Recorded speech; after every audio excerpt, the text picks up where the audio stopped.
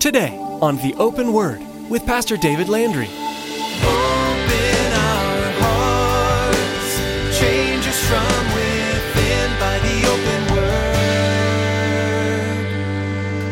Give us ears to hear your truth and eyes to see the needs around us as we draw close to you. May we thirst for the water that your love brings us. Open our hearts, change us from within by the open word. Not only does the Lord Jesus speak specifically to them, but he speaks to them actually the longest of all of the letters to this insignificant city. I want you to think about that. The next time that you start feeling small and insignificant in the world's eyes, when the enemy starts coming up to you and says, you're of no real importance to anyone. You're important to Jesus. He gave his life for you.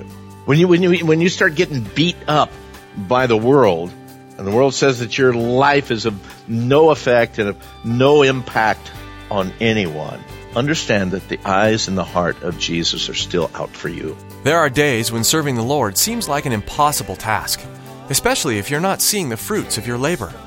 Pastor David wants to encourage us to keep pressing on. The Lord sees our efforts, and they will be rewarded. We may never see someone come to the Lord in our lifetime, but there will be a time in heaven when there's a line of people ready to tell us that they're there because of something that we did. Take heart, dear soul, and allow the Lord to refresh you in this journey. Well, let's join Pastor David in the book of Revelation chapter 2 with today's edition of The Open Word.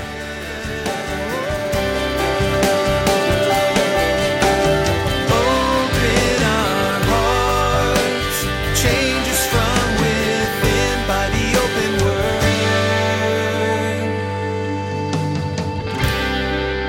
And to the angel of the church in Thyatira write, these things says the Son of God, who has eyes like a flame of fire, and his feet like fine brass.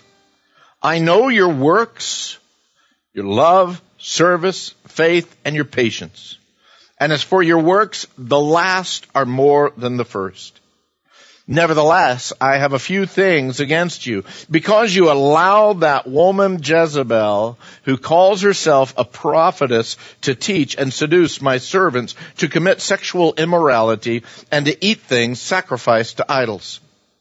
And I gave her time to repent of her sexual immorality, and she did not repent.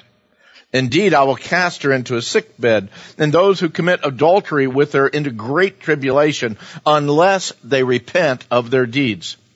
I will kill her children with death, and all the churches shall know that I am he who searches the minds and the hearts.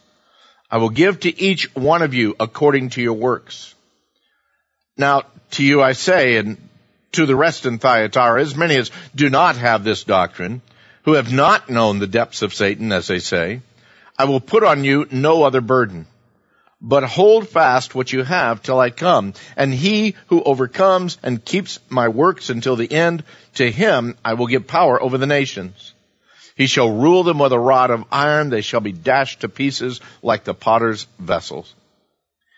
As I also have received from my Father, and I will give him the morning star. And he who has an ear, let him hear what the Spirit says to the churches.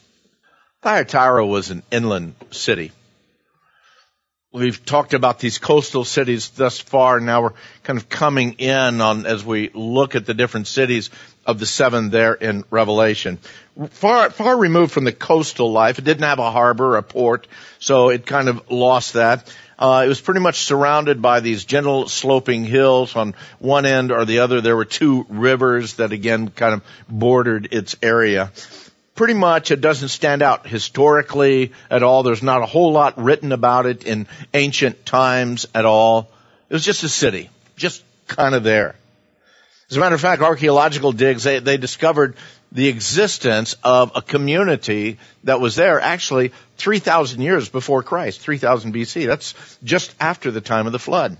The principal deities of Thyatira, again, they went along with all of the ancient Greek and the Roman gods and goddesses, but the chief one was Latian sun god Tribonos. Trimeneos or Trimenos, either one. But along with them, they also had other Greek gods and Roman gods, Zeus, Artemis, and Cybele.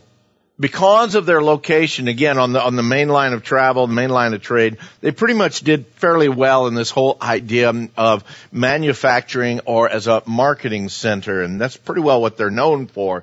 And from the inscriptions that they find in the archaeological digs, they find that the trades that were actively involved in the area in the early time, particularly around the first century time, included coppersmiths, tanners, dyers, people who dyed material, leather workers, wool workers, and linen workers. So it's like a clothing hub right there as well. So all of these things going on. As a matter of fact, we learn historically and archaeologically that Thyatira probably had more trade guilds or trade unions within their community for the size of it than any other community of that size, and some even bigger than. They had more various ones within that community than most every contemporary city in that area. And each one of these trade guilds, they owned property in their own name.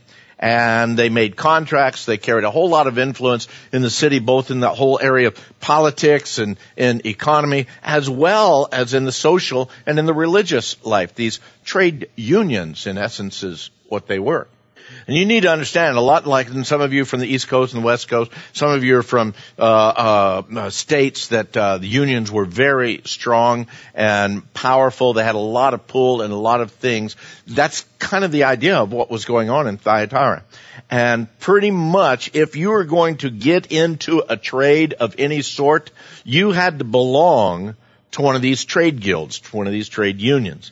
The good thing about that is that each one of these guilds, they had benefits. They took action to protect the interest of their workers as well as the guild itself. But the bad part of it is each one of these trade guilds had a particular deity that was theirs, that they worshiped as a trade union or a trade guild.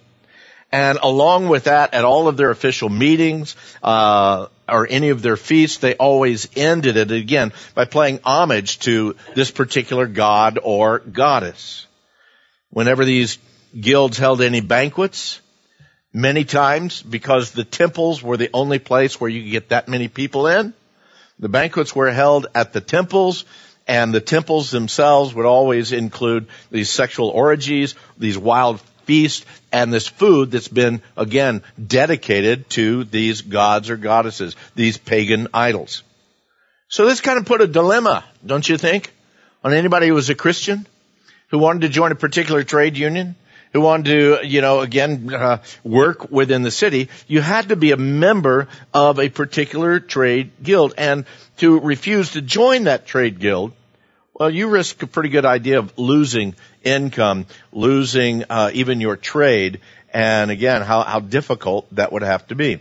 Again, their financial security for the Christians, it was determined again by their participation in these guilds, and they would have found it pretty difficult to be able to stand for Christ and still be a member of that guild, because part of what you had to do is be a partaker in what the guild did.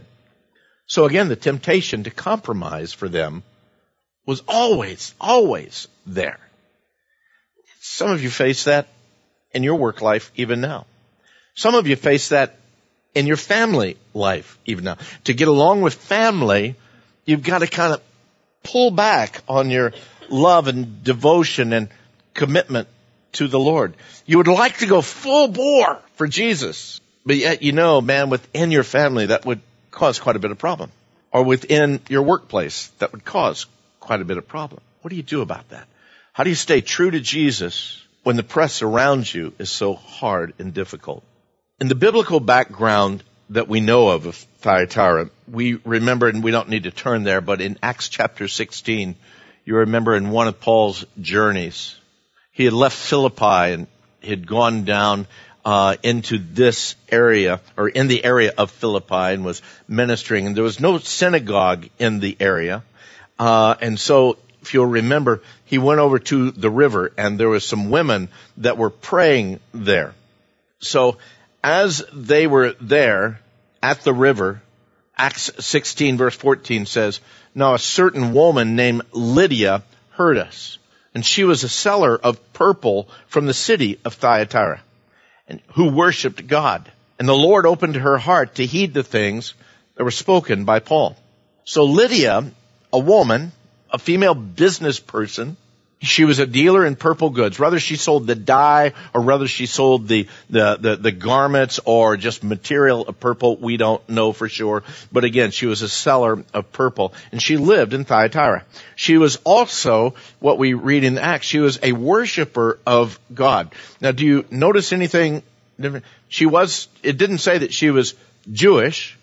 It doesn't say that she was a believer. She was a worshiper of God. And so, usually when we see that, the best understanding we can find is she is one who had a Gentile who had converted to Judaism, to the worship of Judaism.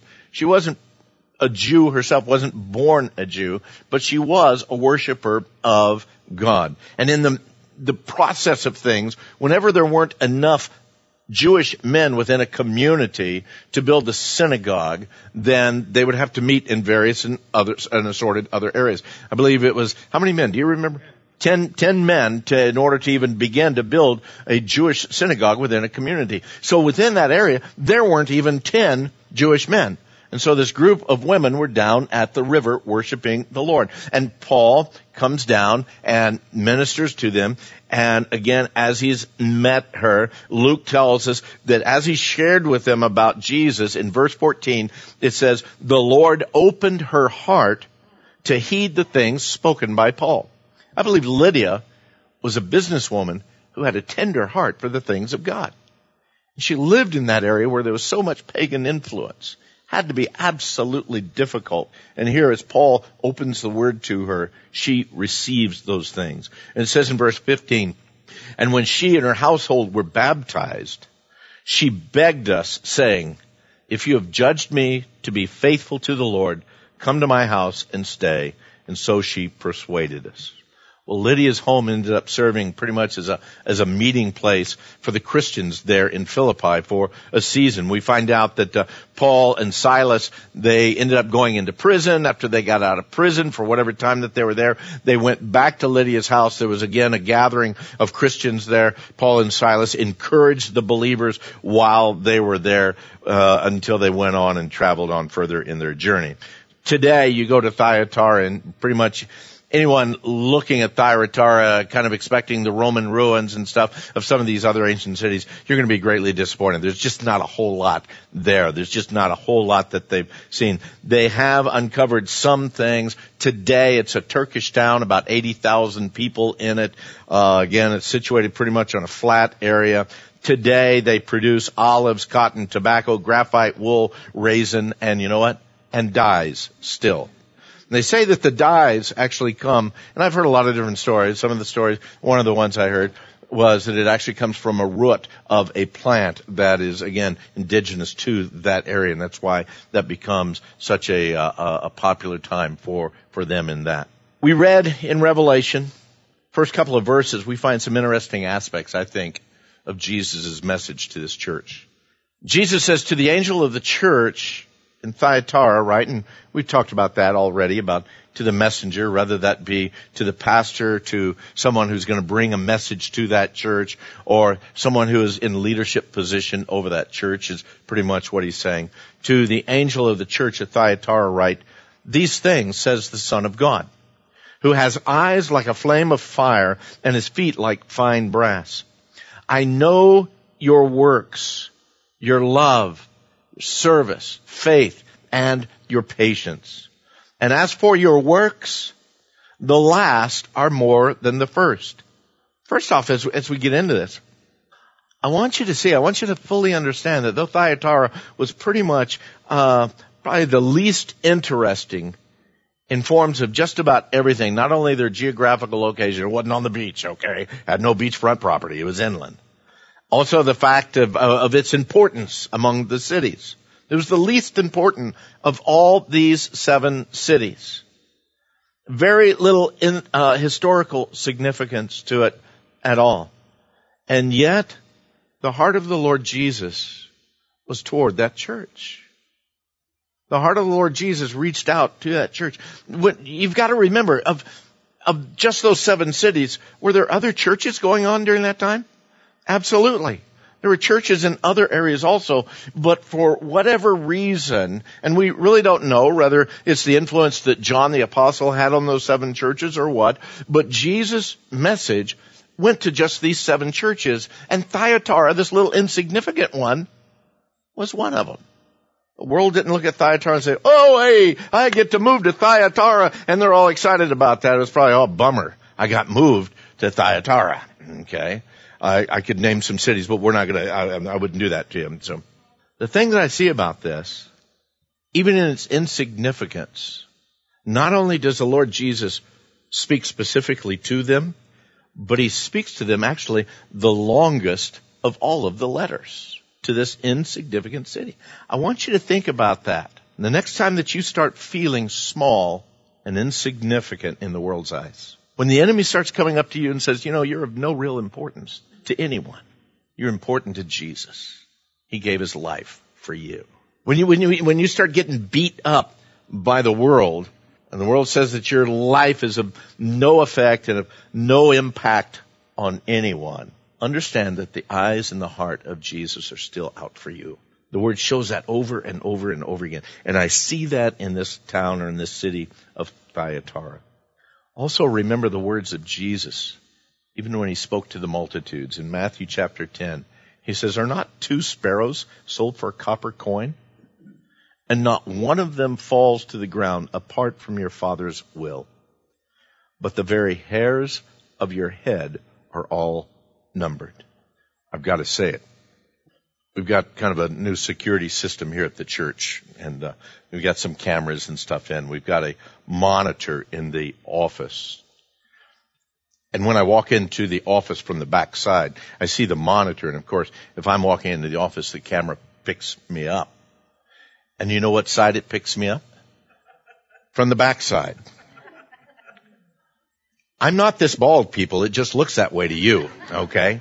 When I look at myself in the mirror, actually what I'm saying is, it's getting easier and easier for the Lord to number the hairs on some of our heads. Amen? But he says, do not fear, therefore. You are of more value than sparrows. Understand that. Understand, as he's going through these churches, out of all the churches that could have been picked out during that time, Thyatira, in an insignificant city, probably a very small fellowship, he understood that they were living in a situation that they were being pressed in on every side. Their faith was really being stretched because it was difficult for them to live, to make a living, still being a Christian, still standing with an uncompromised integrity in the midst of a city that pretty well required it. I believe it's because, again, the love and the care that Jesus had for them that he sends them this message. A message of praise, but it's also a message of warning and, again, correction for them. Jesus describes himself as the Son of God, who has eyes like a flame of fire and his feet like fine brass. Do you realize that this is the only time in all of the book of Revelation that Jesus is described as the Son of God? The only time. It speaks greatly of his deity when it says the Son of God. Now, John, who wrote this at the Lord's leading and direction, of course, he also wrote the Gospel of John, and throughout the Gospel of John, we read of Jesus being described or declared the Son of God. Even in his epistles, particularly in 1 John, we read, I think, 13 different times, or 8 times, where he calls him the Son of God. But here in Revelation, this is the only place. And you gotta, my mind sometimes kind of works those things, and you think, why? Why for them? Why for them? Because they were under such a hard press to worship these other deities and to move and compromise in their life, to say, well, maybe it's okay, just a little bit of compromise. But Jesus says, tell them, Son of God, the one who has eyes like flames, like flame of fire, and feet like fine brass. He's the one speaking to them.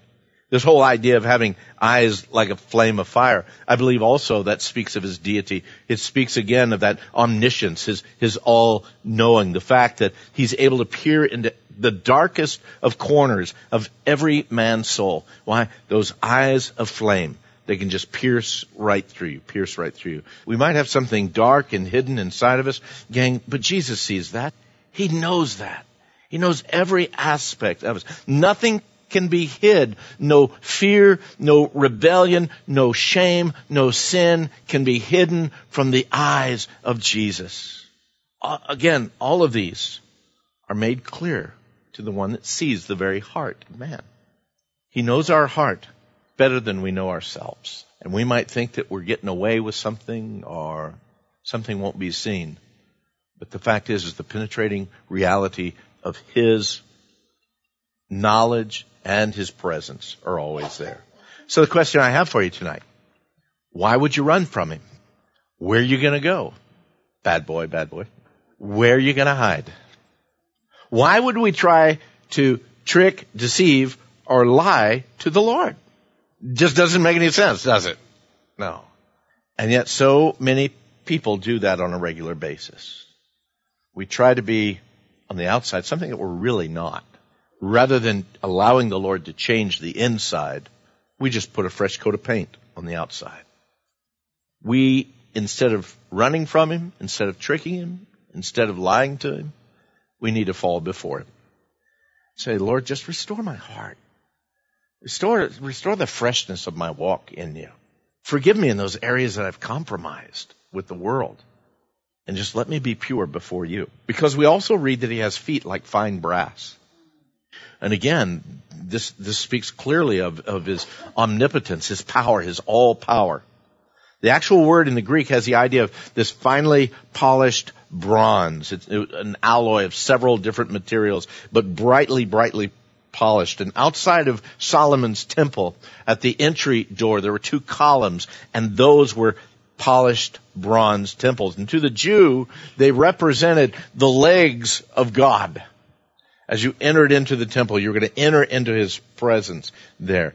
And so here we see Jesus declaring, I've got feet like fine brass or polished bronze. And again, I believe symbolizing that judgment of God. So with his eyes of flames of fire, his feet like polished brass, Jesus comes to see and he comes to judge the church. And what are the first words to this church? He actually brings them commendation, not condemnation. He brings and says, hey, you're doing a good job here in some areas. What does he say in verse 19? I know your works, your love, your service, your faith, your patience. And as far as your works, the last are more than the first. This was an active church. And from what Jesus says to them, they seem to be improving in each one of these areas. And to Jesus, from everything that you can see there to that point, that's a good thing. This is a commendation. This is not a condemnation to them. He's commending them. You're growing. You're doing better. Man, where you're at today is better than you were at the beginning.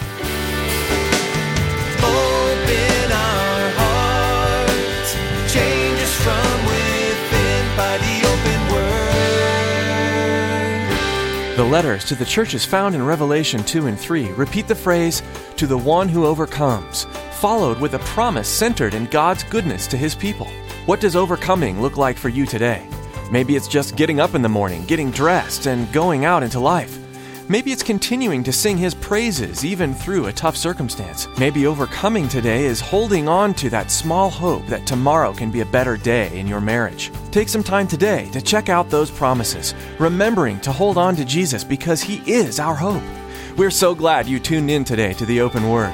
We know that life is tough, but doing life in community can make even the hardest situation more bearable. With that in mind, here's Pastor David with an invitation for you. Hey, if you're in the Casa Grande area and you're looking for a church to attend, I'd love to have you join us here at Calvary Chapel of Casa Grande. We meet Sunday mornings at 9 and 11 a.m.